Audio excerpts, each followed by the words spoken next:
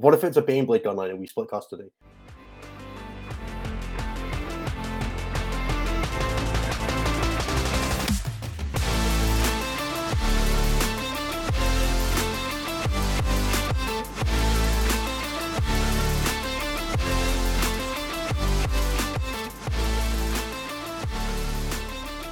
Hello, everybody, and welcome to Stat Check episode 49. Oh, bigger number. A hard Wraiths night. I am Innes. I am joined, as always, by Nathan and Anthony, and as very frequently by Jeremy. We are here to elucidate and complain and commiserate on all things 10th edition.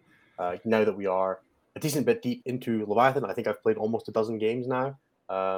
Literally, I did a full practice weekend, played a bunch more DPS, whole bunch of stuff. It's been wild. I'm having a very odd time with it because I'm in the top left. I'm in the bit that's never in a deployment zone. That's the bit that I'm in. Okay. So yeah, it's been super interesting. I know Anthony's been involved in a bunch of Warhammer stuff. Jeremy the same, and Nathan's been taking a bit of a chill. But we're going to go through the usual. We'll do a little bit of the standard stuff. So the housekeeping bit of we're going to talk about why we're not talking about stats as usual, because there is no stats at the moment.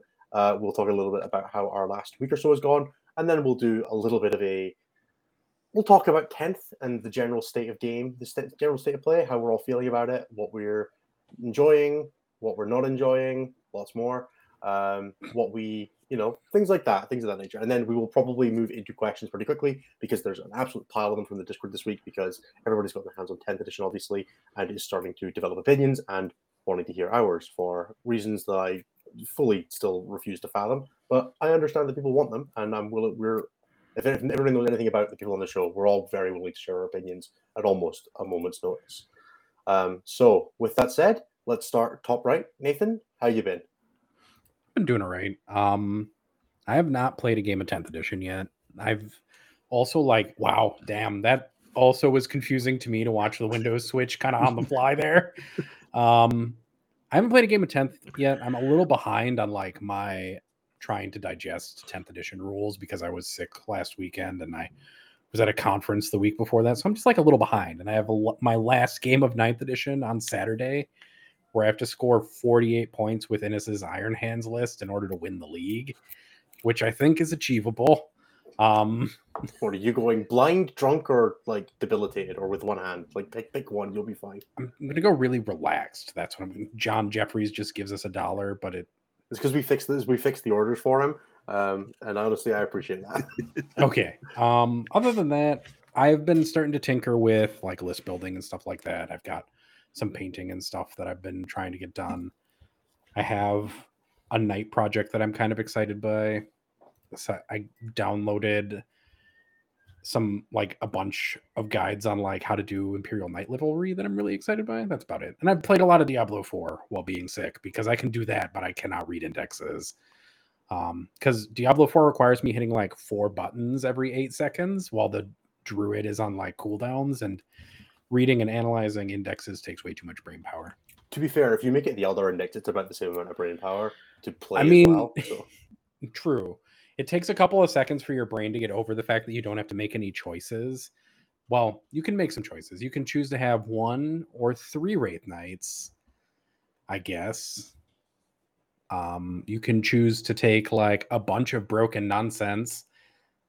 I don't know. I learned recently, somebody was telling me that you could turn 1, probably just kibosh your opponent by teleporting the Incarn over turn 1 after blasting them to pieces with Wraith Knights and then just charging them and then just deleting another unit repeatedly in sequence and just take out your entire army in their deployment zone, which I thought was kind of neat.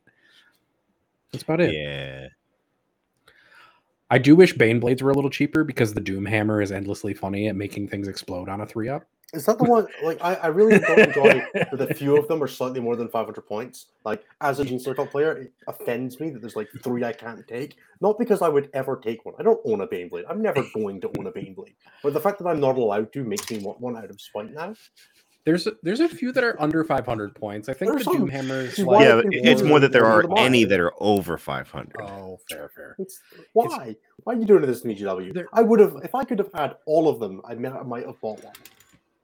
I mean, if they were closer to 400 points, like just like a little bit cheaper, they might be okay. But they're so big. I think people forget how big Bane Blades are. So if they all had devastating wound and fate dice, they'd probably all be all right. They would be. I mean, if they were also 370 points, had towering, were super tall, could use fate dice, be -1 to wound, have a 2-up, and a 4-up invuln, and -1 damage. No Wraith Knight on God's Earth has a 4-up invuln. You can give them that, but otherwise they can also just have a 1-up save because of sword as well. Nobody's doing it. You, however, give a Baneblade a 4-up invuln. Yes, you have to take a Primaris Psyker, who I'm not. No, you don't. Oh, Engine Seer. There it is. Yeah. There it is. I remember like piecemeal the indexes. Piecemeal. One of those things where, like, if you're gonna give the guy an access to a 4-up invuln, just give him one of those data sheet and make him 4 points more expensive. Don't tie it to a character following him. Pardon the button. Like $5 for Innis to buy. Thanks, like Ben. I'll get onto my recaster. Like a that'll buy a Baneblade. Bonson at a recaster, I think. If you guys give enough money, I'll bring one with me to WTC and give Innis a Baneblade there. How about that? I have a second one that I do not need, and I'll just bring it. I don't own a Beyblade, but a friend of mine was trying to get his ready for a tournament, so I grabbed.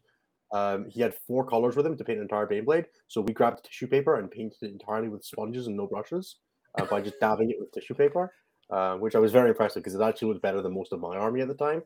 So That says two very important things. Neither of which are big bricks that aren't hard to paint, and that I don't paint that great sometimes. Yes. Oh yeah, but Baneblades are huge models. There's a picture of one next to a Rogaldorn, and a Rogaldorn's already a big model, and it's like 2.5 Rogaldorns in size. So you're never moving that around the table. Yeah, it was really weird when the Rogaldorn was the same toughness and armor save as it. Yeah. Instead, I'm looking at Knights because at least Knights can shoot over buildings and walk over small ruins. Okay, and with that, Nathan, you're muted again. You've lost talking privileges. Jeremy, how have you been? We're going to continue with the person in top right because it was Nathan, but now it's Jeremy. Are we going to rotate Anthony up there next? No, that's going to make people upset. I'm doing pretty well. Saturday was spent teaching a group of friends how to play 10th edition, going through the missions, going through how all the new rules work, playing a bunch of silly test games. Laughing at how silly a unit of crisis suits with nothing but sibs is because it just blows its brains out every single time it shoots. Yeah, we had a great time on Saturday, but it was very much a silly, carefree, let's just have fun and figure out how all this shit works. Combined with a lot of beer, a lot of scotch, and a lot of barbecue. So it was just a fantastic day. Yeah, I'm also extremely happy that this person invited us all out because he lives 4 minutes away from me. So I now have a new place to play Warhammer when I want to just play casual games. It's lovely.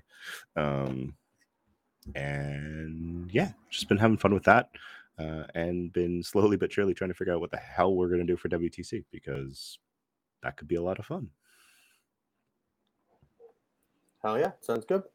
It's been an interesting experience. How have you found this like super high level? What's been your take on 10th so far from the practice game? Like avoiding like the competitive spirit, like how has it been with like the more casual like intro levels teaching people side of things? Because that's something we often kind of forget at this stage. Anthony's leaving because he doesn't want to hear it. But like for the people who are, we are obviously a very competitively focused podcast because it's what most of us are super vets, and except Nathan, who mostly cares about trolling Crusade leagues. But how has it been for sort of like the closer to the ground, the more store level players? Like, what's it been like? They've all really been enjoying it. And I will say this, that from both a competitive and a more casual stance, the new missions are just a ton of fun. I will probably never force people to ever play Servo Skulls at a tournament because it is the silliest mission ever. Let's be honest, I just don't enjoy the placing objectives during the game. Yeah, I just discovered that you just have to start using tokens. You can't use the neoprene objectives because it just gets real confusing real fast. But it is very funny watching objectives go when you make an objective sticky and then it just goes 12 inches every single battle round towards your opponent's deployment zone. Yeah, that sounds obnoxious. Yeah, it is. It's dumb. That mission is great for casual play, terrible for every other sense. But yeah, the more most of the players that I play with also play in tournaments. But there's varying levels of like competitiveness amongst them. Some of them are just like, hey, I just want to hang out and I want to, play 5 games. Anthony's on strike until he breaks through the glass ceiling to the top right box. For anybody listening to the podcast at home, we generally join the chat in a certain order based on like who makes things like that, which means that we often end up in similar positions. And chat in Discord and YouTube has been whinging about us not being in the right places as usual. I don't even frankly know what our normal places are, other than that Jeremy Apparently should be this next to the is. Mr. Stat. Jeremy, you should always be next to the Mr. Stat Check logo. That's I think that's incredibly important because of that one time that we put you at the side and it made you. I wonder if I can force it. No, yeah, it's close. It's when we had 5 people because we had a guest. Yeah, and we forced Jeremy into the 3 logo. on the top and 2 on the bottom. But with that said, let's move back to the topic before I derail us completely. So to make sure the podcast general feelings, the missions are really fun, teaching the core rules, very straightforward. Players that were playing 9th previously, there is a bit of an adjustment to getting used to the new universal special rules. But after like 2 games of playing with them, they're just like, oh yeah, lethal hits does this, sustained hits does this, dev wounds is annoying, but I know what it does now. So like understanding what every single what all the rules do does start coming very quickly. Everyone was super happy that we have just like these lovely, well formatted data sheets to reference. I think 3 of the 6 of us actually had like printed out on like note card sized card stock, the 2 sides of every single data sheet that they were playing with that day. And it just makes referencing things really handy and makes explaining things to your opponent really handy because you just hand them to them and say, here, this is what I do. Yeah, I broadly have enjoyed having the index cards. They definitely do help. I'm looking forward to them being inaccurate very quickly. 100%. Especially since GW themselves has even said that the digital ones will be regularly updated. And I'm like, yeah. So those printed ones. Hope you brought white out. Print your own is probably the best advice. I saw somebody who had like gone to like I think it said it was like Walgreens or something like that in the US and just printed them out on like photo stock, which looked a lot better and looked reasonably easy to do. So yeah, I can definitely see it being done. Like just if you're going to a big tournament, print them out. If you're going to do like a local GT, you'll probably get away with your phone. But if you're going to if everybody's ever been to like a super major, you can probably know it's a pain in the backside to charge your phone in an event. Have paper copies of your data sheets at least. It will make your life a lot easier. Yeah, and one of the other things that also came up when we were going through that, because you mentioned the Walgreens thing, printing them at like a Staples or like an office supply store is actually fairly expensive, but the like Walgreens or Photo or wherever you people print digital photos, I haven't printed them in a decade. Wherever you get that done, they're apparently like 10 cents a page. So doing the indexes that way is actually very cheap. It's not bad. Yeah, printers at GTs. Yeah, that would could probably make a killing doing that. Give me your USB drive with your army on it, or just tell me what armies. Tell me the 10 data sheets you have, and I'll print them out. Yeah, there you go. Yeah, actually, there's been quite a few people in the community, and you can see them in our Discord under the 10th Ed resources, and a few other people that I've also been seeing that have been reorganizing and reformatting the index cards to make them even more handy and more useful. So something like that would actually be handy for a TO to just have on a tablet. Yeah, there's also I think it's like EU data, like datacards.eu or something like that. I'll see if I can find it in a quick second. I'll mute up and have a poke on the website. But there's a website that's like uploaded digital copies of all of them already that you can search through stuff like that, which is super helpful as well. Yeah, some people have started to put out OCR'd and bookmarked ones, so like they're a lot easier to get through and to read. All right, Ben J has said 10 cent as in 10 CENT discount code at Walgreens and at CVS. But yeah, Anthony, where are we at? I had a weekend. A bunch of the like local team that I came up with came by to practice on Saturday. By the end of it, all 7 of us had either quit till data slate or outside of WTC obligations within 4 games.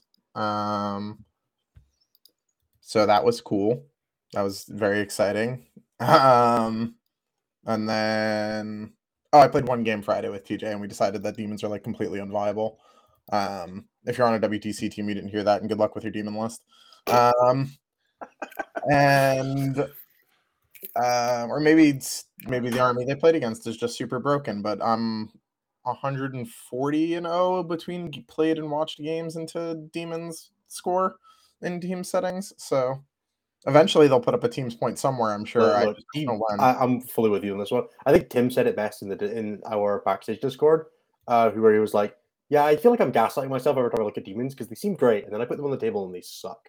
They just And don't do anything. They just don't do anything. I think personally, just to quickly tangent on it, it's because they didn't actually go up in toughness relative to everything else. Like everything else got better saves, and Demons just didn't. So they just feel way more fragile. Well, in some instances, they like lost saves. Their toughness is worse because they're no longer phase capped or 3-up invuln and stuff. They just don't seem very good. But 100%. Maybe Matt Morrisoli will dig some shit out of the demon mines. Oh yeah, I'm sure there'll be some great Demons players out there, and some teams will take them. And I'm sure they'll scam some shooting armies that didn't consider playing into Demons. But ain't gonna be me. Yeah. Unless you're Team England, in which case definitely take Demons. 100%. I want to see Nas on Demons. Yeah, that sounds perfect. Like an excellent use of that player because he'll definitely convince himself they're awesome. So yeah, that was Saturday, and then I spent all of Saturday night and Sunday that I was planning to spend playing 10th, playing Diablo. So that part was dope. Shout out to Hemmer the Ancient's Barbarian. And then like while I was like halfway through playing, they put out this like really dope like fireside commentary where they like went through all the mistakes that they've made in making Diablo and then like admitted to all of them and told you what they were going to do to fix all of them. So that part was pretty cool and a completely alien experience relative to this game. And between now and then, I have played a bunch of practice games of an edition I don't really care about. So that was my weekend. Jesus. Everything but the 40K was dope. Yep. How about you, Innes? Say one second if someone could talk for a little bit. Oh, sure. Yeah, I can ramble some more. I looked into acquiring the rest of my Age of Sigmar list, so that was cool. A Scarbrand showed up at my house. That was sweet. He's painted and primed already, so he's over there.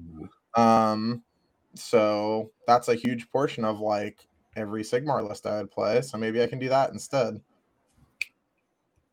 Yeah, but you already missed Sigmar Worlds. What'd you say? You already missed Sigmar Worlds. Yeah, he'd make Team America like instantly. So yeah, on accident. So I think it'd be all right. You and Jack just going retired as Sigmar. It'll be fun. Nobody will have a bad time. It'll be good. It'll be good. Cool.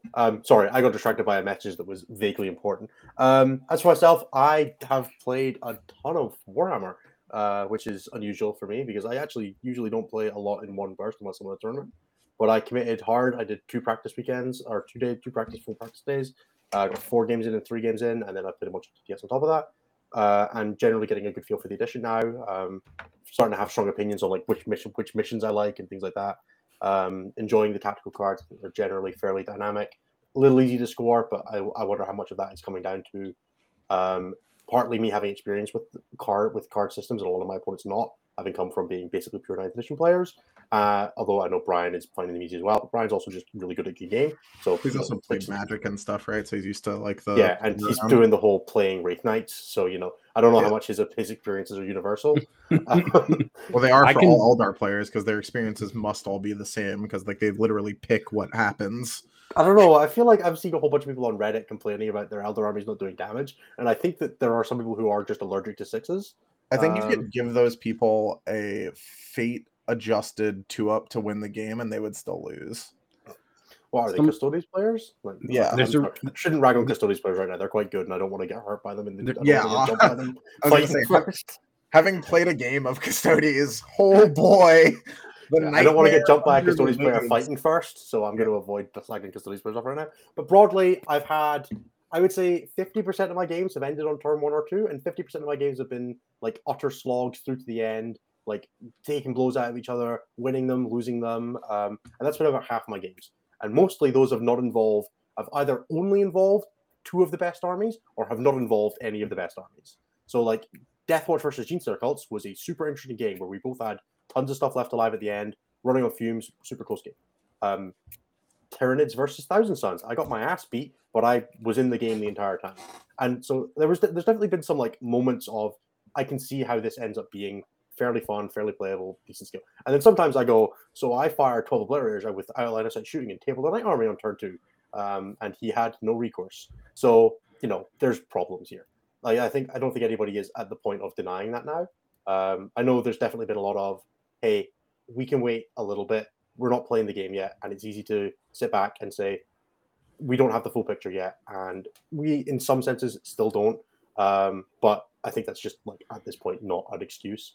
Forge rules aren't going to fix this. Neither is a GT pack. Like the GT pack would have to say something like devastating wounds and towering are crusade only, and I would maybe start looking and being like, cool, Nathan will have a great time. Yeah, maybe indirect too. Like all of those are crusade rules. Yeah. Indirect is actually -1 plus the skill, -1 to hit, and you get +1 save and cover, and then we'll start talking. Oh Jesus! Just you've got both indirect penalties, and you can't ignore the first one, right? And then we'll be like, cool. And plunging fire, like no ruin is legally allowed to be more than 5 inches tall, right? And we'll start talking. But as it stands, broadly from what I've experienced, when you play 2 medium or pretty crap armies with 2 players with roughly level skill level, 10th edition is still Warhammer. At its core, you are still playing Warhammer. Now, there are things that are weaker. Melee is so much worse than it was in 9th edition, which is hilarious because you know how much weaker in 9th edition Melee was than in 8th edition? It's ungodly how much worse it was, and they made it worse again. I've been speaking to some people, and I was like, yeah, so the thing that you're feeling now when you went from like all the 9th mechanics, like wrapping and pilot, like the level that they moved 8th down to 9th, like in terms of like melee ability, is about the same. It just feels even worse because you're losing like the scraps that were still there from the 8th edition system, which has definitely resulted in it feeling like a lot of people are just saying like, F it, I'll just shoot people now, which is definitely how I know a lot of melee focused players in 8th edition felt when the transition to 9th happened. So fully understand how everybody's feeling there, and it feels bad. I think the system is, I don't know, it's one of those things where like if you look for the edge cases, they're so easy to find. But if you're playing casually, you can just kind of like you can mostly skate through just playing the melee changes if you're not really focused on it. If you want to look for the edge cases, they're so easy to find and so easy to abuse and such a problem in terms of game flow and like combat state that it's just feels like it fundamentally failed as a design choice and just needs backtracking in some sense. And I don't know where you do that. Like I don't know how you make these things that have just so fundamentally missed the point of what they were trying to do actually do the job. But with that said, it's still really funny charging things with single models that don't have to worry about any of that shit because you just base them and then you go, this is the lion and now you are gone.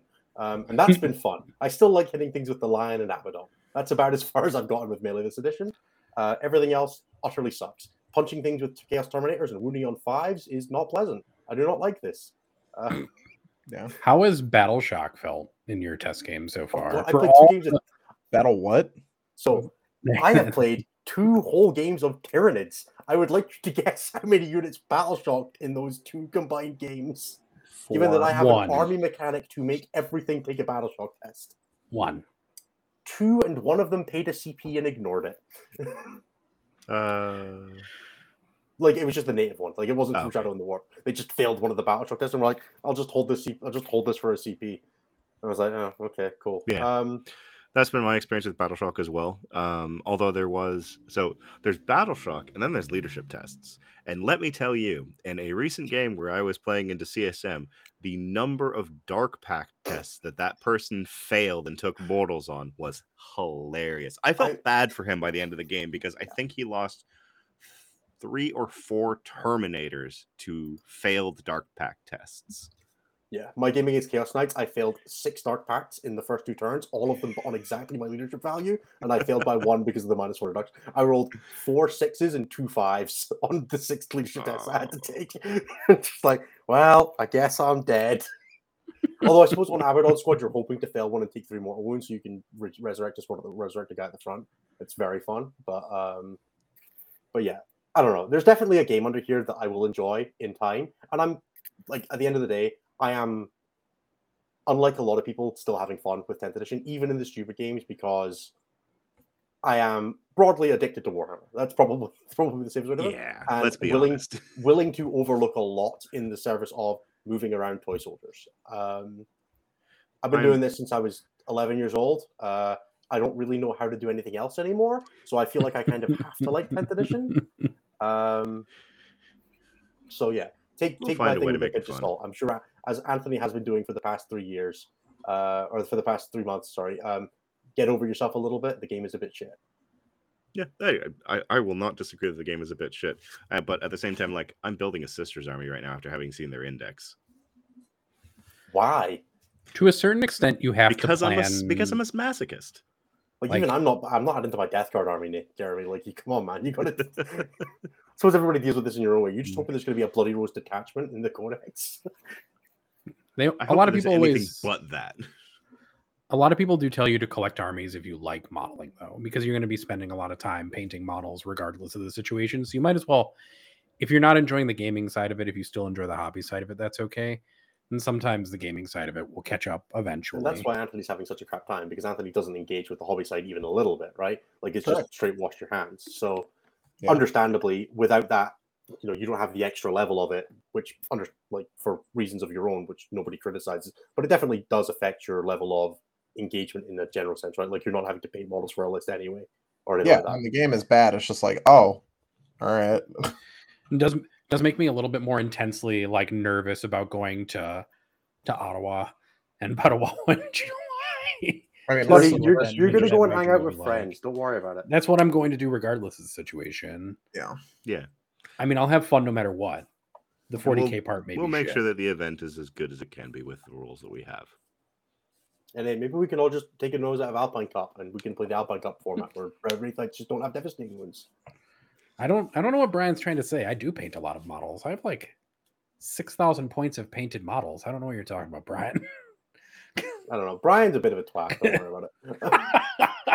Speak for yourself, Nathan. Okay, I'll just pull out the 3 fully painted armies from somewhere over here. Definitely, Nathan, you are speaking for yourself. I think Brian was giving me shit. Like, he was saying, speak for yourself, because, like, Anthony's not going to do that. Yeah. I know. That's fair. I'm not sure. I just read it and I was like, what? So, yeah. Okay. Broadly, I think our feelings on 10th edition kind of coalesce. What I will say, for anybody who's not listened to it, go and check out 40K Fireside, which is the podcast run by David Gaylord and Vic VJ of Team Ignite. They did I would say, scathing review of the general state of the game right now and a lot of the problems with it. To summarize, indirect, lone operative, devastating wounds, fate dice, towering, the cover mechanic in general, Overwatch. There's more I'm missing, but like, you could do a fairly reasonable negative play experience tier list and hit 15 rules before you were in C tier for 10th edition. Yep. Which definitely sucks a lot of the wind out of 4K right now, which is a shame because I want to be excited about 4K. Leviathan, the models are awesome. I have a ton of really cool events coming up. Like, we're doing, I've got the Warhammer Finals, I've got San Diego, I've got obviously WTC, LGT. Like, there's so much stuff to be excited about, and I still am excited for all of them because of the people that are going to be there. But I'm at this point excited in spite of the 40K, not because of the 40K. And a lot of the time, like, you want to be happy going to an event for both reasons. And right now, you're not. I also know that if I look back through my Twitter, I whinged through basically the entirety of 9th edition. So this isn't new for me either. But looking back, maybe Archaeopter Fusiliers weren't that bad. Yeah, I would. Flyers suck. That's one nice thing. They did figure out how to make flyers bad. Which, as we've said before, if you can't be balanced, you get to be bad. If only they had figured that out for the rest. Give them time. Instead, land speeders get to be 9th edition flyers, right? Bombers. Where they get to be bombers and gunboats at the same time. As much as I despaired about the land speeder tornado during when we were talking about it, that thing's 95 points, and I actually think it's fine. 95 points is a lot, and it being that is an expensive unit. A couple of mortal wounds on a very fragile platform, I'm actually okay with it. If you want to make it that points, giving it a roll like that feels fine. It was just T7? Yeah, it's like T7, 6 wounds, 3-up save. I like eyes wide opened when I saw it like rules because I'm like, this is 70 points right now. It's 95. It's fine. Yeah. It's okay. Like I said, it's okay for units to be good. It's just not okay for units to be broken. But yeah, with that said, what I will say, for anybody who wants a little more in-depth on a bunch of the stuff that came out with the indexes and points, do go and check out on the YouTube channel, which is youtube.com/c/statcheck. Jeremy and I did a points review show, basically the day points shop. It is called What's the Points 10th Ed on our YouTube channel. You can go check that out, and we'll make sure there's a link in the description as well. It is probably the one-stop shop because we're not going to go through a bunch of points now. Like, broad level points are out of whack. There's a bunch of armies that look terrible. They all look like they were designed by different people. and I frankly don't understand some points cost choices, but it'll be fine. I don't know, man. Mana cores are kind of funny at like 105 points or whatever it is right now. And NAS is offering 199 for helping Anthony buy a gunline. Anthony, if we combine our powers together, what if it's a Baneblade gunline and we split custody? Yeah, there we go. Split custody internationally for one Baneblade. Yeah, well, I mean, neither of us are going to want it, so it's going to stay in a UPS parcel somewhere. It would still be more effective parenting than I got. So, with that said, broadly, come on, Anthony, what are we meant to do to follow that up? I'm going to show that instead. Yes. No, wait, if you want to see all But of Ashley- these incredible resources, okay, Wait, Jeremy's go for got something to say. I gotta respond to this. Yes, but Ashley, while a land speeder is more durable than a Paragon Warsuit, a Paragon Warsuit's also cheaper than a land speeder. I like the land suit though. That I makes feel me like happy. you can't compare those two things super well. But all it. right, I mean, they both walk around walls exactly the same, so It's true, they do. true. I don't know. I like being able to get mana cores on full rerolls to hit against anything over 5 models. That makes me amused endlessly until I the hate end of my that life. all those rolls are 5+ instead of 6+. It bugs me to no end. I don't This know, roll, bud. Blast triggering at 5 models is like the biggest trigger. I despise it so much. I wish it triggered just like from 0. Like 0 gave you 1 extra shot, and then like 5 gave you 2. I think I would take it. I would love my that. That'd blast be fix is amazing. definitely +1 shot to the maximum number of shots your weapon has. So if your blast, you got D3 shots, cool. Actually. 2 models gives you minimum 2, or 5 I think models it gives you should give minimum you 2. I think it should give you +1 shot per dude in the unit past 5. Anthony, also while you're here, the people in my local keep talking about building lists with like 100 jackals in them Hell yeah. repeatedly, with 3 demon princes and like 100 jackals or cultists. It's I think you should tell them to do it. I think they should do it. I think anyone that thinks that's a good idea should do it. Everybody who wants to play the list is required to buy and paint all the models before they put it on the table because they have to put the money where their mouth is. You're not allowed to proxy or test an army in advance. You must full commit. Take it to a tournament for your first game with it, and then let us know how it goes. We would love to hear from you. To my locals, there's an RTT July 15th. If you want to proxy 200 jackals with cultists or something, you can do it. I'd be fine with it. I mean, you're definitely cheating if you want to proxy 200 jackals with cultists because the battling Kappa squad size is 20. I know, but yes, Nathan, we advocate a lot of things on this show, such as hating Warhammer. But I don't know how many. I don't know what the maximum number of jackals that go in a unit is. World leaders are a dead faction. Yeah. Temporarily. Yeah, they are. That's no small part of my upsetness with 10th is the absolute violation that world leaders got going into it. So here's a question to Anthony. If world leaders had kept the exact same codex and points, would they be viable in 10th? No. It doesn't help that they got worse. They would be better, but it's a little hard. I mean, they actually probably really wouldn't. They'd be really capped on strength at that point, right? Mm-hmm. Yeah, because they actually got some pretty good strength buffs. Yeah. Well, they got pretty good strength buffs on exactly 1 unit. Yeah? Yeah. Anyway, let's move on a little bit. I'm going to do the plugs in brief because I've already mentioned the YouTube channel, so you do go and check that out. The other main one is obviously Patreon, patreon.com/statcheck. It's the best place you can do to support us. It allows us to do all the cool things we do, running the website, running all of the shows, all the bonus shows, paying for Nathan to come out to WTC, which is a super awesome thing that we were super proud to be able to do. So yeah, that's the best place you can do to support us on all that sort of thing. I think it's $5 a month or your local equivalent, get access to our Patreon Discord, which has a ton of awesome 10th edition resources from the community members and also people like Jeremy, who put a ton of work into building an army builder that I assume an absolute metric crap ton of people have used because I see screenshots from it literally everywhere. So thank you to Jeremy and everybody else in the Discord to support with that. So yeah, that's the best place you can support us, and we really appreciate everybody who can be there. If that's not something you're in a position to do right now, we do really appreciate anybody who just helps us out on the social side of things. So that's all the things like liking and commenting on the videos. I should really check the Wraith. We'll take a quick break at some point, and I'll check to see who got the D-Cannon's price question right, because I didn't do that in advance. But thank you to everybody who left a comment last week. And the one for this week, it was something to do with the WTC and me putting 37 bases in my mouth, but I'm just not going to follow up on that and hope that nobody challenges me on it at any point. Yeah, also, if you Because- join the Patreon Discord, you Much can join easier. our 10th edition tournament that Innis is starting. So the 10th edition tournament will be potted and then go into a knockout so round we are afterwards. so Patreon Discord, that's another thing. We are running the next incarnation of the Vibe Check League. In this sense, it is a sign up, and you will get assigned 3 opponents to play over the next month or so. So ending at the end of July, and then the top players from that will go into a bracket to try and win the tournament. We figured that we would do it a bit more free flow rather than having list submissions, given that we are hoping that the game will be in an immense state of flux right now. And I didn't want to deal with list submissions in my DMs all the time because that's Nathan's job. You should definitely get in Nathan's DMs with your list submission. Even if we don't have to, you should just send him it anyway. You can send me lists. I will even look at them and even talk to you about them. I don't really care. Whatever. That's fair. I'm not the good person to do that kind of work with, though. A couple last things to shout out before we move on to the questions. Obviously, we have a bunch of other shows on the network, and The Matrix, which is doing WC coverage.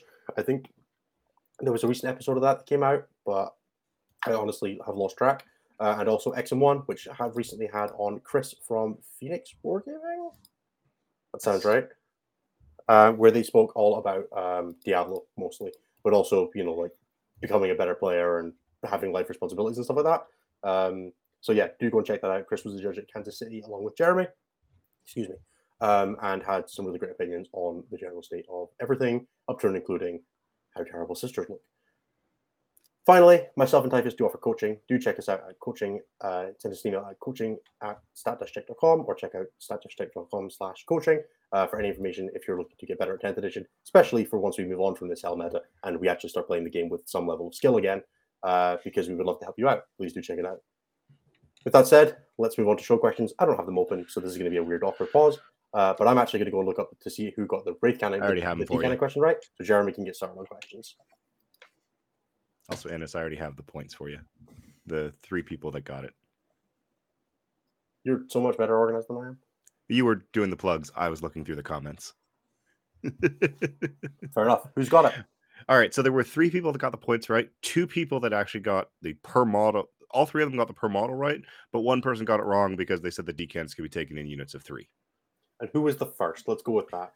So the first would be actually, I don't actually know what order YouTube puts these things in. I'm assuming that they do them in. I think it's bottom to top. Yeah. I'm assuming it's bottom to top. In which case, Evader110. I believe he's Ethan or Evan. Ethan in Discord. He's been doing a bunch of work on the list builder. So yes, he has. So he was the first one to get it at 85 points. And then you had that one guy who I believe is John in the Discord. Yeah, that's John is that one guy. So he got it as well. And Neo Kigali, who I actually don't know who that is in the Discord, but I'm assuming or if he's even in the Discord. To be fair, people are just on the YouTube channel occasionally. That's Brian. This is fair. Pardon? Anyway, awesome. Congratulations to you. That's Bryant from the Discord. Oh, awesome. Perfect. And massive. And to anybody who said it was less than 85, a pox upon your houses. Many people did say less than 85, but they also said because of GW. So yeah, of course. But why would they you recognize manifest the that silliness? energy? Why would you manifest that energy into the world? Don't say things like that. I hope Eldar gets buffed in the changes. Stop that. Anthony, why do you... Why are Monkey you the paw way you are? girls. Actually, no, it's because Anthony's an Eldar player. That's why. Anthony, the way you are, the way you choose to be infuriates me. Thank you.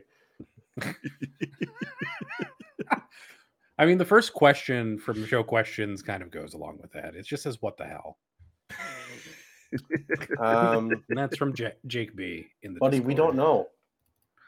We don't know, friends. This is one thing we're allowed to still not know is what the hell. Well, that channel got changed to We Know or something like that. And then it got now. archived that we will never know again. And then I archived it and put it to private. So nobody knows what we know, including people who know what we don't know. I'm sure everybody watching the show who is in the Discord will get that joke and will find it equally funny as everybody who is in the Discord. Somebody will remember politics from the 90s or the 2000s. I don't know. Let's just try to quote The Office. No, Luke, I've never seen The Office. Preston asks, should I reach for that Wraith Knight? How much do you value your win rate versus your material friendships? Also, how long will it take for you to get that Wraith Knight battle ready? Yep. Because I have a feeling that's not going to last. After GW's lightning fast response to the Death Watch stuff, maybe some of this stuff that we are complaining about now is not long. Also, you know Anthony, what? you're not coming through. I really hope so. Either or is he not speaking, or is he just whinging? Like, Yeah, I think he muted. There we go. himself. I would bet decent money that Wraith Knight doesn't see the second week of July. It'd be really nice Seems if he could reasonable. if he would not make the first week of July just to make sure it's a WT cut off. But you know, Yeah, that'd be nice. But I'm also hoping Forge World just doesn't drop till Monday, and we can just not have to read them. Every day it gets closer to like me being happy for the first time in months. So especially since Warhammer Community has been very cagey about when it's coming out. Because they said sometime in the next few weeks last week, and then this week, whenever someone's asking about it, their response has been, we don't know. "We'll let you know when you have a day." I hope it comes out on Friday. Oh, Just so Anthony, we get stop it. so close. Anthony, how But- can you be so? How do you have such negative energy, man? Why do you got to be like this? This is really funny because usually Innis does have negative energy. Yeah, I know it's really bugging me. I would like to be the negative one. it's very unsettling. I'm sitting here like, should we just switch them on the screen? I love forcing Innis to be positive. It's very funny to me. It hurts me so much.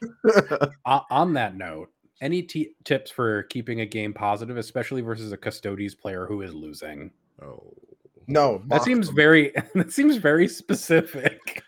Tell them that when the custodians died, you fucking cut off their top knot. Dang. You erase their names from the wall. Yeah, you just scrub them out of their armor. You take the Fuck brass you. nameplate. Take the brass nameplates off of them It's and like throw them Hangman. over They your just shoulder. lose a lot from their name every time. Yeah. Yeah. Like their name's like Jeremy. You start referring to them as like Jerem by mid game. Yeah. You can break them. It's like when you kill Eldar, you go around punching all their soul stones. no, you just tell them that Valdor would be disappointed. You just bring like a thing of mini eggs to eat in front of an Eldar player. Like, this is a soul stone. Pop it in your Bam. job. Yeah, exactly. Hell yeah, I'm there for that. Anything you can do to make players suffer while they're losing more is definitely a thing you should do. StatCheck officially accepts this position and recommends that you do everything you can to rub it into your opponent when you're beating them, regardless of circumstance or This whether is they're not a an 12-year-old official- child. Stop that. This is not an official stat check position. Only So- if you play Custodes. Or Crusade. Right. That's what Innis does. I mean, what Nathan does in Crusade, I have to assume. Like, Yeah, Nathan was actually Just that's actually erasing playing their lore. and just like literally like removing their limbs to replace with metal arms as he beats them to death. Yeah. 3D printed those limbs. In as all well use them for seriousness, something. staying positive when your opponent is tilting can be very difficult because you often start to wonder, am I the problem? Did I do this to them? Was there something about the way Absolutely, they yes, did it? every time. And the reality is sometimes, yes, it is. And sometimes there is absolutely nothing wrong that you did. You were just playing the game. You were being friendly. I watched at an event I was judging, I watched the most friendly player possible be at complete odds because his opponent had tilted off the face of the earth from like the go first roll. It's And it's your fault. Your opponent and his army are getting divorced. Okay. Yeah, it was very much a like, dude, like he's doing everything nice to you. He's helping you with rules. He's shutting up about when dice rolls go bad. He's just being nice to you. And What you should are do being an in that idiot. situation is every time they roll slightly well, like they pass 2 out of 4 4-ups, complain about their dice. Like Oh. while you're winning, just start rubbing in. Again, Just go straight it. for the judge. Innis, you don't have to try to violently take the being negative position away from Anthony. You don't have to. It's not necessary. Just You ask him can what just. Just ask him what the score is at the end of every turn. Oh, Jesus. So what do you have left? How many wounds does that have again? Is it Oh, dead yet? Yeah, you got a Do we bunch need- of stuff in Deep Strike, right? Do we need to play this out? Sometimes when a game is going really negative and if your opponent is like really sent, sometimes I will be like, hey, do you want to stop? Because occasionally you have to. I've had No one knows. No one does know. The most seen I have ever been. I no longer play League of Legends, but I am still a League of Legends player. he can't play League of Legends anymore because he was so mean that even he got banned. Yeah. Next question is from James, and this is really just for Innis, I think. How have you found balancing what was once your hobby with what is now the main way you earn a living? And what do you now do as a means of mental care away from the game? What's away from 40K? No, generally I don't do a ton outside of like Warhammer. Like, watch films, hang with your family, read a book, walk the dog, like the standard like be alive stuff. But the coaching stuff is very disassociated from actually playing 40K for me. I very much view them as separate things. I obviously spent a lot of time talking about 40K for like being involved in Team Scotland and this. But the coaching side of things definitely feels a lot more focused and targeted. Like I'm not, you don't act the same way you are when you're in a professional environment as when you are with like in this situation or playing a game with a friend. So I don't know. It's felt pretty easy so far to keep them separated. Obviously, if that changes, then it'll change. But so far, it's been all right. I don't enjoy playing 40K any less for doing the coaching, and obviously that helps feedback into doing the coaching. I don't know how you find it, Anthony. I don't like. It's different because it's not the primary method, right? You still do it, right? So yeah, still making work and fun, right? So I just meant that like it's a bit different because IT's been a wonderful break from 10th. So God bless backup checking. Woo, my new true hobby. The good part of my day is from 6 to 3, not 3 to 10. So it depends. Like I really enjoy helping people like learn and find new ways to be good at things, right? That's like part of why I do IT, because helping people resolve a problem is fun, and then you can in 40K teach them to resolve their own problems or like teach them problem solving skills. But I don't know. I haven't really been doing much coaching lately. Like the end of 9th was like and right now the like best coaching advice you could give someone is buy Wraith Knights, so it's like kind of hard to manage that space until we have like a more rounded expectation of what it is. Like I don't even know how I would do singles coaching right now. Like the game is so fucked as to not resemble a game for singles that like it doesn't seem sensible. Like I don't know that I could give them like meaningful positive advice because my own interaction with the game is so negative. So I'm kind of just like, hang out for a little bit, just be cool, just relax, it'll be fine, it'll all blow over in a little bit, and maybe they'll realize that they've murdered the tactical nuance of their game and fix some stuff.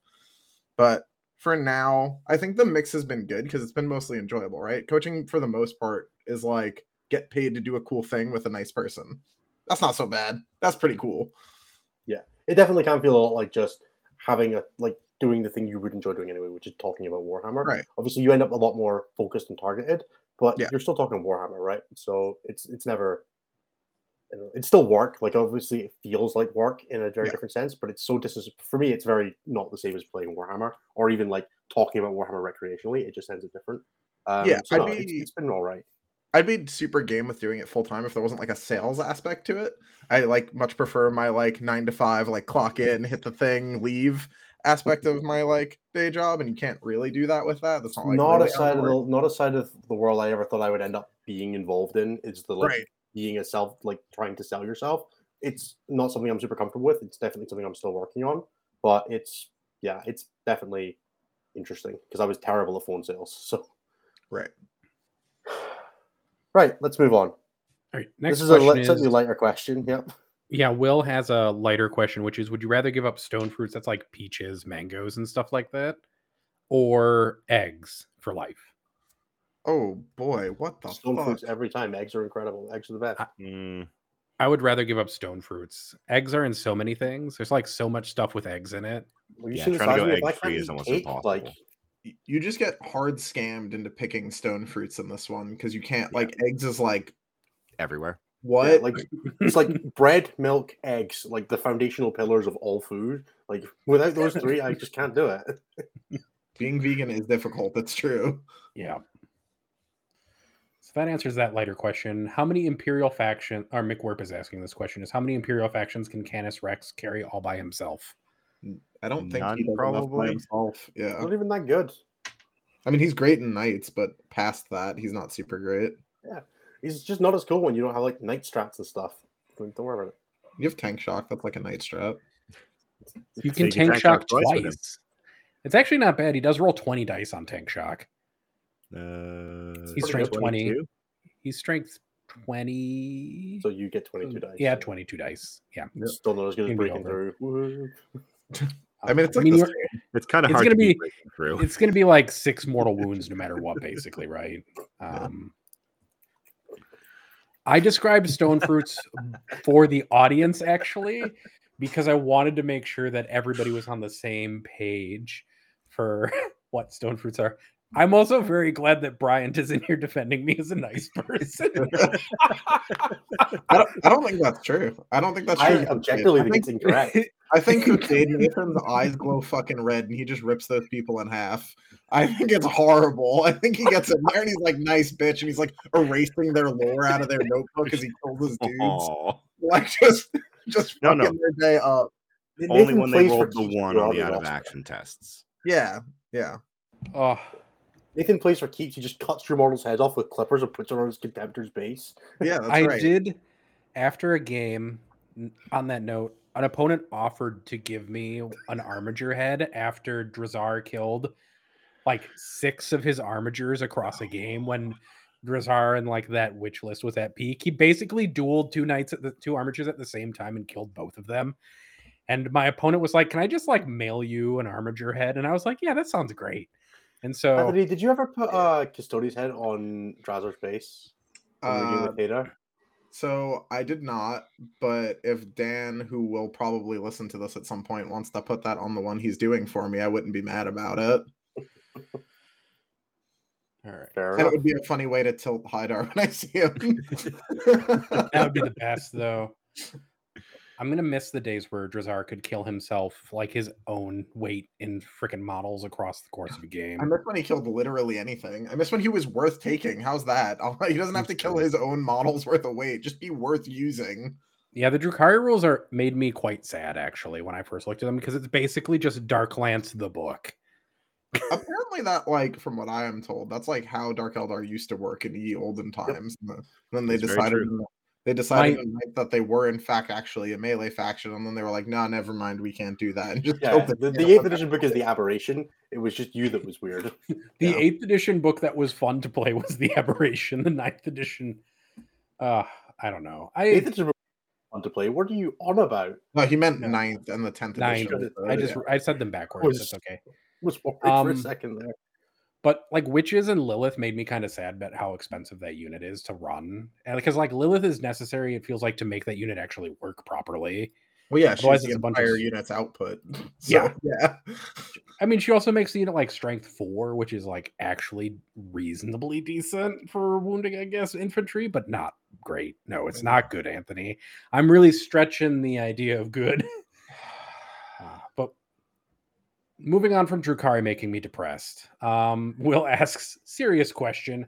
Have you thought about using the partnership with WTC to gather any data you wouldn't be able to gather otherwise? For example, getting people to record how long is left on the clock at the end of the game to see how long games are across the tournament. I'm gonna say right now that's never gonna happen.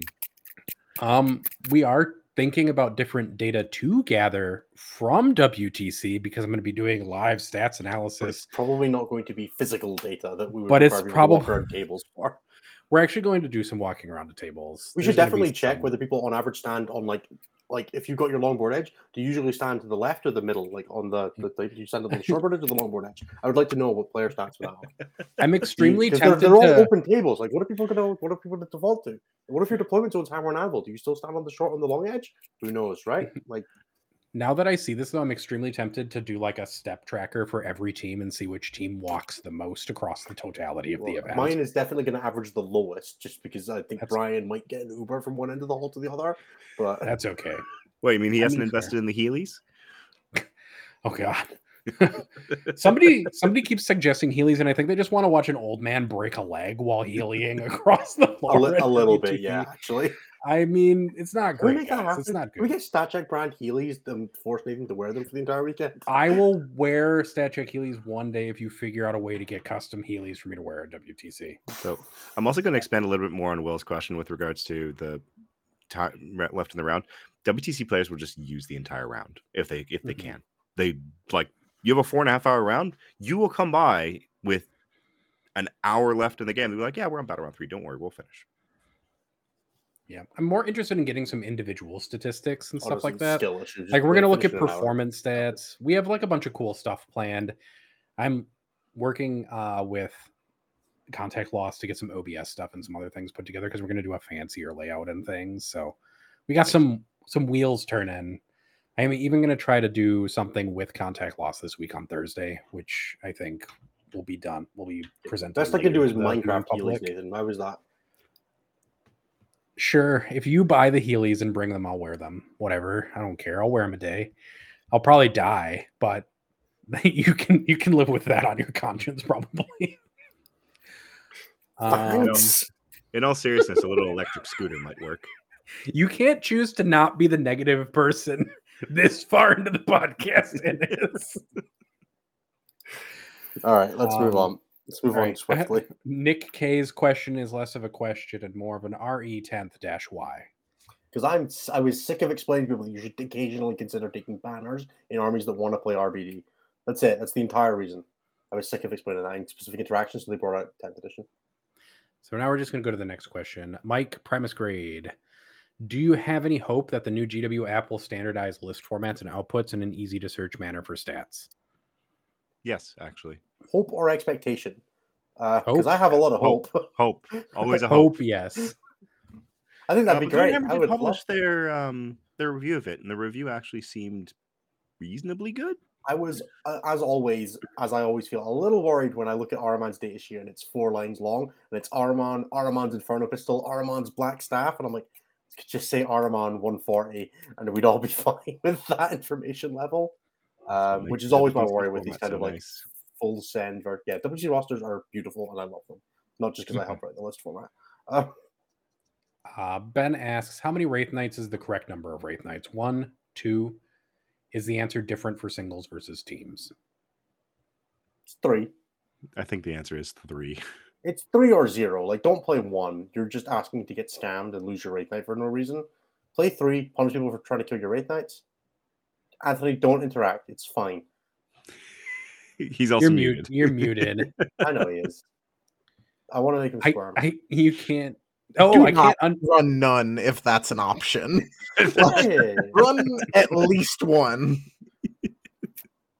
Just play 3. Yeah, Sebastian does raise a good point. Just wait for the Skadak Wraith Knight. The one with the Skadak Wraith Knights actually come in units and get attached to as per the Wraith Lord data sheet. So you can bring one back with the Spirit Sphere every turn. Yeah. And the Overwatch is a squad of 3, and they can Overwatch as many targets as they like. Mm-hmm. At this point, I wouldn't be surprised. I hope they're just gone, like just not in the book. I hope they're 100 points. Anthony, stop it. John asks, so are we back to a horde meta for Gene Stealer Cult? Yes. If we ever leave it? Shit ain't back to a melee meta. That was a lot of people just saying yes, so I'm just going to move on to the next question. Why does whoever wrote the Imperial Guard Index have a raging boner for indirect fire? Because I actually looked at that book and I was like, man, none of the non-artillery things feel super viable in this. And I was like, I guess it's back to the... You sure can have Sentinels coming back. Infinitely. I was like, you can definitely... It's Sentinels and then artillery, and the two work together well. So it's just Sentinels and artillery. Yeah, no idea. I think indirect is just pretty good. It's super boring. And then the follow-up question is, do you see a viable X1 tier guard build that isn't just 3 Manic Cores, 3 Basilisks, 3 Mortar Squads? Yeah, you swap out the Mortar Squads for Field Ordnance batteries. Yes. I don't know, and maybe wait to see if like anything else is good that's indirect fire as well. Who knows at this point? Ethan asks, has the tactical deck been fun to play? 100%. Yeah, I enjoy it. But I also really enjoyed the ETC format in 8th. Me too. Then he says, was it all right that I updated the list tool? I didn't want to cross any lines. Yes. I will say right now, I did not expect this thing to explode the way that it did, but when I wrote it, it was so me and my friends could write lists quickly.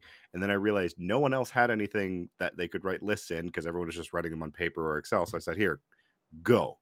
And since then, I have learned that Warhammer player. No, actually, no, I didn't even learn. It has been reconfirmed to me again that Warhammer players can't read because I put a big thing that says if you want to use this, make a copy, and this is how you make a copy. And every single day, I get somewhere between 20 and 50 requests to edit the sheet. And by the way, you can't turn that off. I actually yesterday spent about 20 minutes on Google trying to figure out if I could turn that off so my inbox would stop being spammed. Instead, I just ended up creating an inbox. The mistake you made was not having it go to. The mistake you made was not doing it through a dummy email. The next question is worst primary missions or mission rules? Servo Skull. Why is Servo Skull so bad, though? So, imagine this. Actually, I talked about it at the beginning of the show, but imagine you make an objective sticky and your opponent can never get on that objective. That objective at the end of every single player turn moves 6 inches in whatever direction you want it to go for the rest of the game. Sounds fun. Or you can just do the thing where like you go first, you jump onto it, move it 6 inches back towards you, average your opponent, and then immediately punt it 12 inches directly towards the opponent zone, and then they never get to move it again. It's not a great mission. I think it's by far. Now, the scoring side of it is interesting because you only score primary for objectives that are on the other side of the table from you, so it encourages a table flip, but at the same time, realistically, it ends up being the most coin flippy mission possible because as soon as you get an advantage, you just run away with it. Because if you're able to get 3 objectives in your opponent's deployment zone, you max primary in 2 turns. Yeah, and then the worst mission rule is the Dawn of War card because Dawn of War is a terrible deployment. And then the actual the Scrambler Fields one is by far my least favorite. You can't deep strike into no man's land, you can't infiltrate, you can't deep strike on objectives. I don't like that one very much. I think it's very not being able to deep strike on objectives was definitely a choice. Everything else I'd be okay with because we played Abandoned Sanctuaries for all of last edition and it was okay with. Great. I would respect that it existed and respectfully disagree that it should be used in events. It's fine. Every event is just use Killing Rain for their mission rule every single round because I think that's really boring because I think there's some that are okay. Some that are like the draw 3, discard 1 for tactical objectives is completely or just fine. draw 3, play 3 because that way also if you play fixed, you get a card every single turn. It's kind of cool. Yeah. I don't mind if you hold your home objective, you get a CP on a 4+. It's fine in some of the more interesting missions. Like there are some that are okay. I don't think there's any particular need to not play them. Dawn of War, Scrambler Fields together. So Abandoned Sanctuaries all over again. Oh, and I really like the add extra objectives one. The one that sometimes just makes it 6 objectives. I think that one's completely fine. It makes for some really weird looking tables. Yeah, I think you kind of have to fix which direction they go if there's not a fixed direction. And there's some deployments it just doesn't really like. If you play that on the one where there's like 3 objectives across the middle line, and you play like the Terra and the Rykon's deployment, it gets real messy. Those objectives are really close together, but I definitely think it works. Same with Hammer and Anvil. But if you do the double up one, you can do the 6 objectives and player placed, and then both players place 3 objectives, and that one actually works pretty well as like a double up mission card, which I quite like as well. All right. How would Innocent Anthony define what it means for someone to be coachable, and how do you think players can be more receptive to learning from better players to maximize lessons being taught? Being coachable is pretty straightforward. That's just a matter of like how well you take given advice and then implement it without that advice having to pass through a filter of like you making a mistake and being like, I'm a failure, I'm a fuck up, and having like 19 internal things that get between like the L and the lesson. That is usually what I find trips people up the most. Because if like every time we go to do something and I'm like, hey, you're gonna get charged here, you're like, oh, I'm such an idiot, I shouldn't have done. Like if you do that at every mistake, like we're not going anywhere here. But like if you're like, oh, and you like, are more receptive to that lesson, it's a lot easier to go from there. I find that that's most people's biggest like trip up is that they like put a lot of like self blame, and then it's like, yo, just chill out, it's fine, you're not a failure, you just fucked up. Now let's unfuck this up and fix it, and you can kind of work from there. For me, a lot of the most successful aspect of it is coming to the session or the coaching call or whatever you want to call it with something with like, hey, this is a thing I want to focus on, because it's easy to do all the standard like maintenance stuff where we talk about what are you playing at the moment? What are you struggling with in the list, right? That kind of thing. What have you played this week? What have you played recently? Let's talk to some of the more interesting games, right? It's easy to do all that stuff, like sort of the maintenance level, but coming to it with like hey, I've been thinking about it since then, or I've played the games and this is a specific thing I want to talk about. Just bringing something active to it just gives you that 5 minutes at the end where you can really dive in on a topic with it that just kind of helps elevate the whole thing to like talking about specific situations, or really just like coming to it with that like active participant. The more that you put in, the more you get out is really the gist of it. And it's kind of goes with what Anthony's saying as well. If you come into it with like the growth mindset of, hey, I made a mistake here, but I'm not the mistake I made. The mistake is something that happened and I moved past it. It's kind of the same thing, right? You just got to bring the right mindset and the right energy to whatever the learning you're doing. And that's kind of the best thing for coachability, is to just, the more active and engaged you are, the more you put into it, the more you get out of it, right? So the people that are the most coachable are the people who are willing to put the most effort in, the ones who are sending you the game reports in between hands so you can talk about them afterwards, the ones who ask questions before and after rather than just during the call. Those are the ones that are like getting the most out of it, and it's great. And not everybody wants to do that, and that's fine. But the most coachable are people who are doing all of that effort. Because you're spending the money on it, you might as well do the most for it. The second question from James is, how much have you found that coaching has forced you to change the way you communicate / teach, given the massive difference that people have in information processing? There's not a huge change for this for me because I spent like all that time coaching martial arts. So this is kind of just like the same skill set or the same approach, just like with a different set of things. I'm a lot more polite when I coach. Seems good. Generally legit. Paul asks, Alpine GT has allegedly ruled that the Wraith Knight can't use devastating wounds. How are we feeling about TOs feeling more empowered to make these kinds of calls? It is the best part of the edition being a fucking dumpster fire, is that people are willing to take parts of it and be like, hey, that part really fucking sucks. We don't have to suffer just because they said we do. Look, we'll fix a small part of it. FAQ? Come on, guys, we could do it. We could sure, let's go.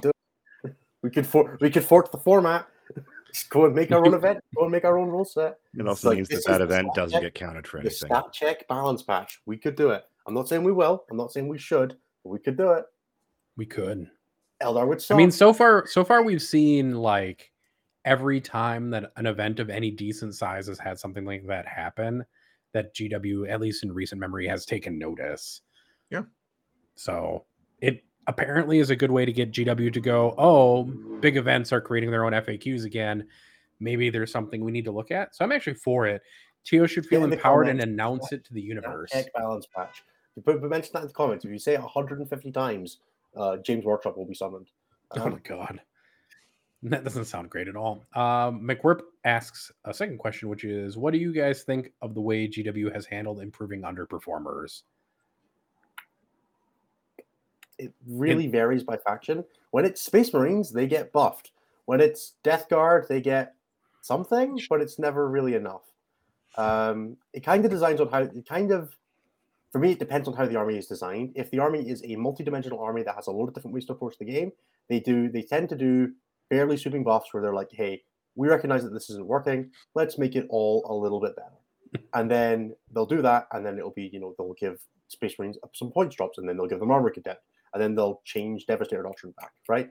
And, there's steps to it. And then when you're Death Guard, they go, well, all they really do is be tanky and stand places. So let's make them better at that, and then never address any of the underlying problems with that's not a good way to win games. So it kind of depends on where you fall in the range of options available to your faction, how good GW are at buffing underperformers and nerfing overperformers. Because AdMech, all they really had was be shooty and be tanky, and they were like, well, what if we got rid of both of those and nothing new gets added, and then the army language is in dumpster tier, except occasionally spiking good performances off of very talented players, because it can still, with a couple of buffs, still do that, but it's all it has, and you have to be very good at the faction to do that. So, it really depends. It sounds like not great is the shorthand answer to that. 10th feels pretty stratified. If they just nerf the extreme overperformers, will that fix things? No. There's foundational issues with 10th, like the proliferation of indirect and dev wounds and towering and rerolls and all of the combinations of those things unless you mean the extreme overperformers like any datasheet that has any of those very common USRs, then sure. But I have a sneaking suspicion that's not what this question was saying. Also, custodes are waiting like a fucking eldritch horror under the waves for nerfs to non-conventional damage methods to go away, so they can spring out and stab you in the kidneys. Because holy moly, is that faction good when you don't have like a bullshit thing to deal with them? Now, let's be fair, Anthony. Assault cannons with dev wounds aren't breaking the game. It's just like there are some things that are problematic with them. Assault cannons stapled to sustain hits with dev wounds attached to full rerolls. I'm just saying the mechanic itself is fucked, but there are like the Kellermorph functionally has it now in 8th edition, in 9th edition, and it's not busted. It's just strong. There are appropriate ways to apply that keyword. They just haven't done them right. Like I don't think the foundational like you could have devastating wounds. I think it's fine on Thunderhammers. I don't think anybody's got a problem with it there. Or like Astaroth, the once per game, the Death Company, like it's powerful, but I think it's only an issue because like there's only not an issue because there's other more batshit shit. But I think like in a vacuum, what a unit like that with oaths can do is fucking bananas. Still, again, I think that's an oath problem, not a devastating wounds problem. Devastating wounds compounds existing problems. It doesn't, in and of itself, create problems. But if I hand you the multiplier, and then I'm like, no, I'll put nothing in the game. That makes this obvious multiplier a problem. Yeah. I'm just saying that there are balanced versions of devastating wounds. They just don't exist right now. Right? Like nobody's complaining that Gulliman's sword has fucking devastating wounds when it does the sweep profile. Right? That's just not a problem. Yeah. I think part of it is that they've created ways for it to interact with like auto wound mechanics in particular. That's bad.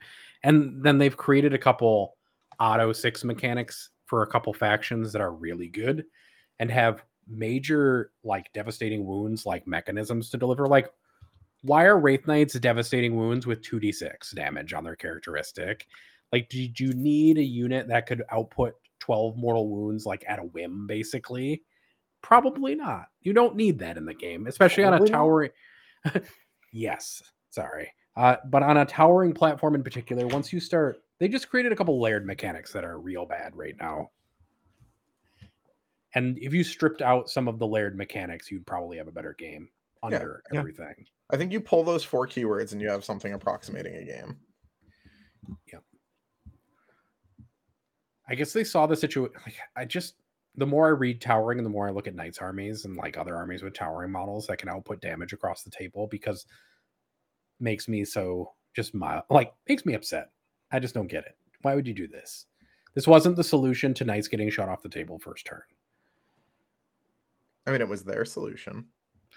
Yeah, I just don't understand why it was the solution. You could have just made obscuring work for everybody or something like that. Maybe that would have been better. They just decided to take it their own way. It's fine. It does happen. Games. Yes, as was evidenced by Innes saying that most of his games last 1 to 2 turns. He said half. Half. Yeah. Sorry, he did say 50%. Turns out that when the armies are on an even keel, you still play Warhammer. All right. Does the WTC abide by the Geneva Convention? I assume so. It's not war, so no. Like, I assume if it was like a war and they needed to, I don't know. We let Team America attend, so collective punishment is still alive and well. So yeah, it's true. It's true. And I feel like we've hammered the war crimes that would be expected to see play out on tables repeatedly already on this podcast, and we don't need to go over them again. If anybody, look, go and find the 8th edition list document, the 8th edition index list document. You will see just as many terrible lists as we're seeing now. It is not better. It is never better. Index Hammer is always crap. It's just crap this time with more people. It was not more fun when you played against 3 Storm Ravens and Magnus that if it finished deploying before you, always went first unless you seized. Because it had 4 drops and you had 5, it went first 82% of the time. It was not better. It was not better than now. I 100% promise you. There were just less eyes on it. So it'll be fine. It'll get fixed. It's just really shit, and it's going to last for however long it's going to last. And it's really shit right now. And that's not to legitimize that, but it will not be this bad forever. It will get better. Mm-hmm. Scott McCutcheon asked if you had to write the most competitive list for GSC off the top of your head, what makes the 2,000 points and why? So you start by counting neophytes. And you go to the maximum, and then you fill in the rest with some characters and some acolytes, and then you go, and it's cool. Neophytes are really good. There you go. Basically, play a mirror cult list, but it's about as good as it was, and you have more models. Frank Just asks. don't run fucking bikes. Frank asks Anthony specifically, how excited are you to be a golden god this summer? Custodians look really fun. They definitely, see aforementioned comment about war crimes. But they seem like they are a good time, which is cool. It's more than I can say for most of the other factions that I like. So maybe it'll be dope. Who knows? Who knows? Maybe CSM will actually make the 8 and I won't have to worry about this too much. Luke asks, to be more positive, are there any core rule changes that you have really enjoyed in the new edition as opposed to 9th edition? I mean, there's 3 that come off the top of my head. One, USRs as a whole, just definitely streamlined Not things. really a core rule, though, is it? That's just a streamlining of rules. All right, fine. I'm core rule. talking like actual things that are on the table that you interact with as core rules. All right, fine. Then that's number 2 for me, is being able to move through your own models. Yep, big fan. It's a good one. Because that Except is vehicles just... and monsters. Haha, fuck you, night players. Well, except vehicles and monsters into vehicles and monsters. Yeah. But everything else, like that change right there is so nice because it fixes the, oh, sorry, I need to move this first. And when you ran and played the one asshole who said, no, you can't do that, you'd be like, they're going there anyways. Yeah, that change was really nice. I kind of like Lone Operative. And the reason that I like it is infinitely simpler to explain to someone than Lookout Sir, because people were still managing to roll and play that long even after 3 years of playing with it. Lone Operative feels like the negative play experience mechanic that is closest to being fine with like a within 12 or closest to eligible would like clean up every problem that I have with it. Yeah, but then that opens up. That does open up things like rhino sniping again, which I'm not a huge fan of. So I definitely think there's going to be, there's some level of extra needed to that. Like I've definitely played some lone op spam lists that are just not healthy to the game, even slightly. Tau having like triple ghost kill if that unit was slightly better would be a big problem. So yeah, I think it could be true. I really like the characters and units. I think it plays completely fine, exactly the way I like it. I think the keywording could be streamlined a little more than it is in terms of like what goes with what. But that's more of a presentation problem than an actual rules problem. Like what's on the table, I just generally like it. And I think that's been a really good change. And it deals with a lot of the problems that we had with characters in previous editions. And I like precision. Precision works pretty well as far as like you can actually play around it, but if you don't play around it, you can get punished pretty hard. And if you get punished pretty hard by it, it really sucks. And it'll teach you to get better pretty quickly. And then it'll kind of stop mattering. Dan F asks, what food are you most looking forward to in Mechelin? The fries. The tears of my enemies. Oh, mussels and Fritz. Anthony, what did you say? I didn't catch it. You and Innes tried to talk at the same time. The fries were real good last year. But like most of like anything I ate in Mechlin was dope. So Europe has much higher food standards than the US. So as a general rule of thumb, pretty much everything we eat over there is quite good. The really sketchy burgers for the kebab shops that were like weird pucks that they chucked into the fryer. Oh, that shit was good though. Not great, but I'm down for more of them. Yeah. Why didn't you just have a kebab? Because I don't really like them, if I'm being honest. Yeah, there are spices in it. Yeah, I was going to say they have pepper in them, so he just dies. White bread, bro. Recently, there was a really dope pizza place we went to last year that we're having to go back to. There was like that food court place that we never quite go to, like the Neckarhall or something like that. That I definitely want to try and hit up this year. We're gonna make more of a concerted effort as a team to like eat more and better dinners. Yeah, I know. I saw that too, Brian. It sounds like 2 members. Okay, Brian is technically ethnically German, so he's allowed to say this. Pretty good. I'm going to skip Paul's question because I've had enough negativity about 10th edition at this point, and we've answered this question like 5 times. Grant asks a very self-serving question, which is, how has having mods helped y'all with the show? It's definitely increased the number of messages we have about changing channels and confusing people. Yes, but that's done now, right? Right? I think we're done. Probably. Done with it. We might rename some channels. We need a good name for the Gene Stealer Cult channel. That is not the current Gene Stealer channel name. I like Hobo with shotguns. I don't. I mean, like I would Not call even- it like I don't know, like Citizens of the Underhive rise up or something like that, and just go full marches with it. But might be a I little. mean, that's what I was might drive away hopefully some going people. with. So I would prefer the full Marxist. I think that's funnier. Otherwise, our mods have been great. They've handled a lot of stuff in the background. That's been nice. I don't know what else to say. I mean, I hope we've told you all that you're doing a good enough job repeatedly enough at this point. Yeah. we even have If bots not- now. It's great. Like our Yeah. Discord actually feels like a real Discord as opposed to a thing we threw together, and we're like, people can be here now. It only took us a year. It's true. I'm gonna skip Dan's question because it's just even more. So I'm just kidding. Chris asks, when are you expecting the James Workshop apology video to come out? I don't think it's going to be an Eldari apology video. I think it's going to be a general apology video. Yesterday, and it Hopefully in the would next have been week or too two. late. It all depends when they want to drop the changes. 8th of July, full chaos for Oh WTC. god, no, because then there'll be a captain's vote. Yeah, I know, and it'll be great, and I'll be the one leading it. Yeah. Oh, I will 100% instigate captain's vote on the 8th of July if they drop it. If they drop an FAQ. I'd be I would- disappointed if you didn't. Yeah, I would not be surprised to see you instigate a captain's vote on the fucking 4th of August. Mod performance reviews incoming.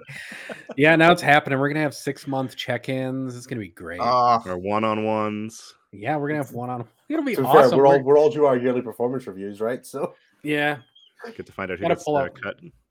gotta pull up the performance reviews.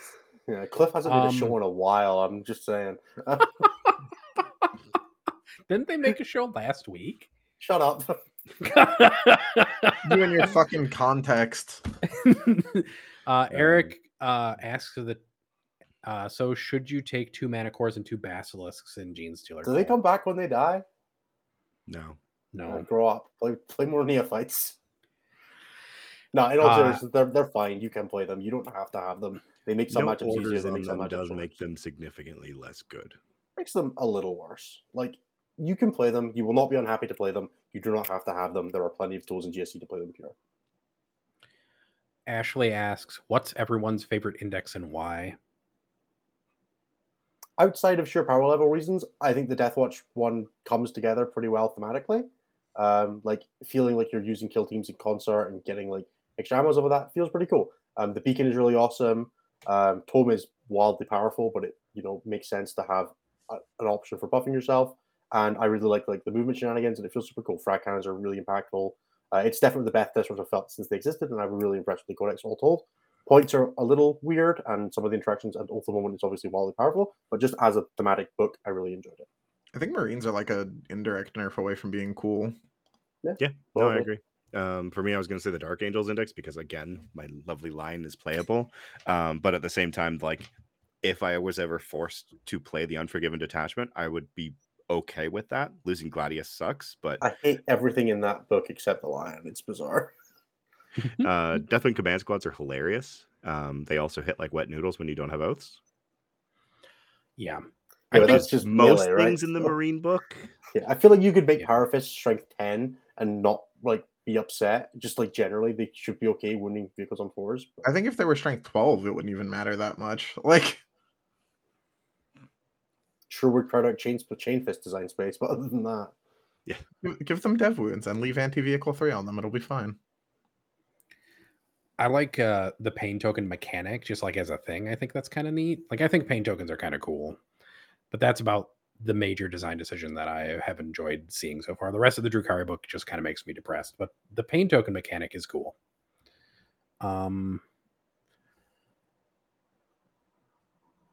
Paul asks, Which Which- indexes actually fulfilled the GW mission statement? and honestly, for Paul, 10th it's of 12:30 at reduced night. I'm not checking. Half of them suck. Half of them are Sisters. cool. Sisters, Sisters. Admech, Death Guard, maybe Tyranids. Tyranids. Tyranids definitely have reduced lethality. It might be more lethal than the 8th book. What did Pendulin say about in his Admech rant? Admech can table themselves by turn 3, which is pretty hot. Yeah, you could do that in other editions as well. But yes, Yeah. I don't understand that index at all. I like looked at it and I was like, I can't picture how the design philosophy led to this specific index per se. I feel Bold of like you it to was think there was a written design in- philosophy. Yeah, I feel like the guys like forgot to write an admech index, and they were just like, "Oh shit, we need this tomorrow," and they just kind of Okay. like were like, Angelin put it perfectly. Forget bringing a knife to a gunfight. Adeptus Mechanicus are bringing a wet fart to a shitstorm. There you go. That's pretty good. the Goonhammer admech review definitely solved a lot of people's thoughts on Goonhammer going a little bit soft in their index reviews, which was understandable. A lot of them were a little bit they veered towards the positive side, which I think is fine. When people are reading their articles, trying to hype up about their index, trying to be like, "Hey, here are the cool things," doesn't rub me too much the wrong way. But it definitely was like, "Yeah, okay, Goonhammer are kind of on the pulse with this one. It definitely did a good job with that." Yeah, I like actually the just Goonhammer crew as a whole remembered- know what's going on. They just, they also are writing articles that they want people to read, and Yeah. hate bait only goes so far. I mean, Spiky Bits is the most successful site in 40K. I can't imagine Mhm. that's off anything else. Are they though? I get hate They bait just are, looking yeah. at that fucking place. There's so many I've goddamn ads just- on those windows. Just got a message from a friend of mine. New drinking game, a shot every time Anthony says like, and I'm gonna just start paying attention to that. Oh yeah, you'll the just die. the index that I do like the most is actually the Necron one, because I think that index is kind of cool. I thought that the power level of that index is a little high, but it's probably appropriate. It's I like don't know. a I haven't played couple against it yet. adjustments to reanimation protocols away from being a perfectly fair book. And I Sovereign think that's Corona is a okay. wildly fucked up relic, by the way. Aura +1 to hit and buff all your stratagems is a little good for 9th or 10th editions. Scissorass also giving Armor of Contempt and an aura is real good. At least they were smart about that one and restricted it to battle line. Yes, that's true. Which is just immortals and warriors, isn't it? Yeah. Yeah. I like actually some of the choices made in that book, and I like that book actually seemed to have a philosophy behind how it was designed. Some of the indexes are just weird. Well, there's and been some broken. discussion and some theorizing around. Sorry, that the fundamental issues was that they didn't intend to do indexes in the first place. Now, none of us know one way or the other what that is, with short of GW actually coming out and saying, "Hey, we fucked up and we didn't have the time to write them properly," which they'll never do. That would make loads of sense. But it would make sense if these things were rushed and didn't get like the full attention of the rules writing team that they normally get. It looks like it didn't get the full attention of the interns, so I hope that there was some form of explaining factor here. Sorry, guys. Do we have any- balance back? Do we have any questions in the... Did anybody see any questions in the YouTube chat? All the donations were to get Innes and Anthony a Baneblade or a Gunline army. And Dave said Necron Reanimators go Burr. Yeah, which is true. It really does. I That was model amazed when I being found out good that is was so funny. the fact that it's a 12-inch aura is definitely a Yeah, Design well, not a choice. targetable one. It's just a 12-inch ore of everybody. I was like, I why like that the isn't Luminor this Ceres might also be targetable? one of the best data sheets in the game. Like, It's true. Dude is a monster, but also infantry, just to fuck over Gulliman. It's way funnier too because that model, like, nobody took it before. They were like, I this got model's one so cool. I got one for £8 in Imperium magazine, so I'm super happy I've got one painted. The only Necron model I own. So I guess that's it for questions. Actually, we got through all Yeah, of I think them that's actually in a gonna do it for the relatively timely show. fashion. yeah, it turns out when I we guess don't there's talk about something that anything other than says- hating the edition. There's just Sam making fun of you in YouTube chat, which is less questions and more just giving you shit. Yeah, that's fine. I'm okay with being made fun of as long as people are watching and giving us content and farming us for clicks and views and stuff like that. So that's fine. fair. But we can pretend to be wanna- Hellstorm Wargaming, who did definitely comment on me slagging him off last episode, by the way. So What love you happened? really- Which love you really, Mike. episode? I don't know. Last we chatted shit about. I chatted shit about everybody tagged. me Isn't something Mike to in do our it. Discord? I don't know. I said something about the Apothecary Biologist being shit, despite Mikey saying he was good, and he like tagged me in a YouTube video of him using it that I didn't watch. So, No, I don't think Oh, Mikey's yes. in our Discord. No, I don't know. I thought Mikey he doesn't was want to for give us some money. reason. I don't blame him. Anyway, I think that's going to do it for us for the episode. Thank you. I think at some point we had like 98 people watching this live. So massive thank you to everybody who's here for the live show. As always, do check out our YouTube at youtube.com/c/statcheck. You can catch all of our back episodes, all of our predictions and commiserations about 9th and 10th edition, as well as all the other excellent shows on the network. Please do check out our Patreon at patreon.com/statcheck, where you can get access to our wonderful community Discord full of such incredible people as most of the chat that was here today. We will catch you all next week for the actual post-Leviathan We'll have, hopefully, maybe we'll even have a balance patch. Who knows? We could be so optimistic for the future. Congratulations to everybody who made positive. Please, fucking Christ, GW. Congratulations to everybody who made Team America. Well done to all of them. I know that a bunch of those guys are patrons and friends of ours, so massive props. It looks like you guys are going to have an awesome team out there. And fucking anybody but England. Have a great weekend, everybody. Good luck at any tournaments you're at. Bye-bye. Bye-bye. For more shows like this, check out the Goonhammer Media Network. More info at media.goonhammer.com.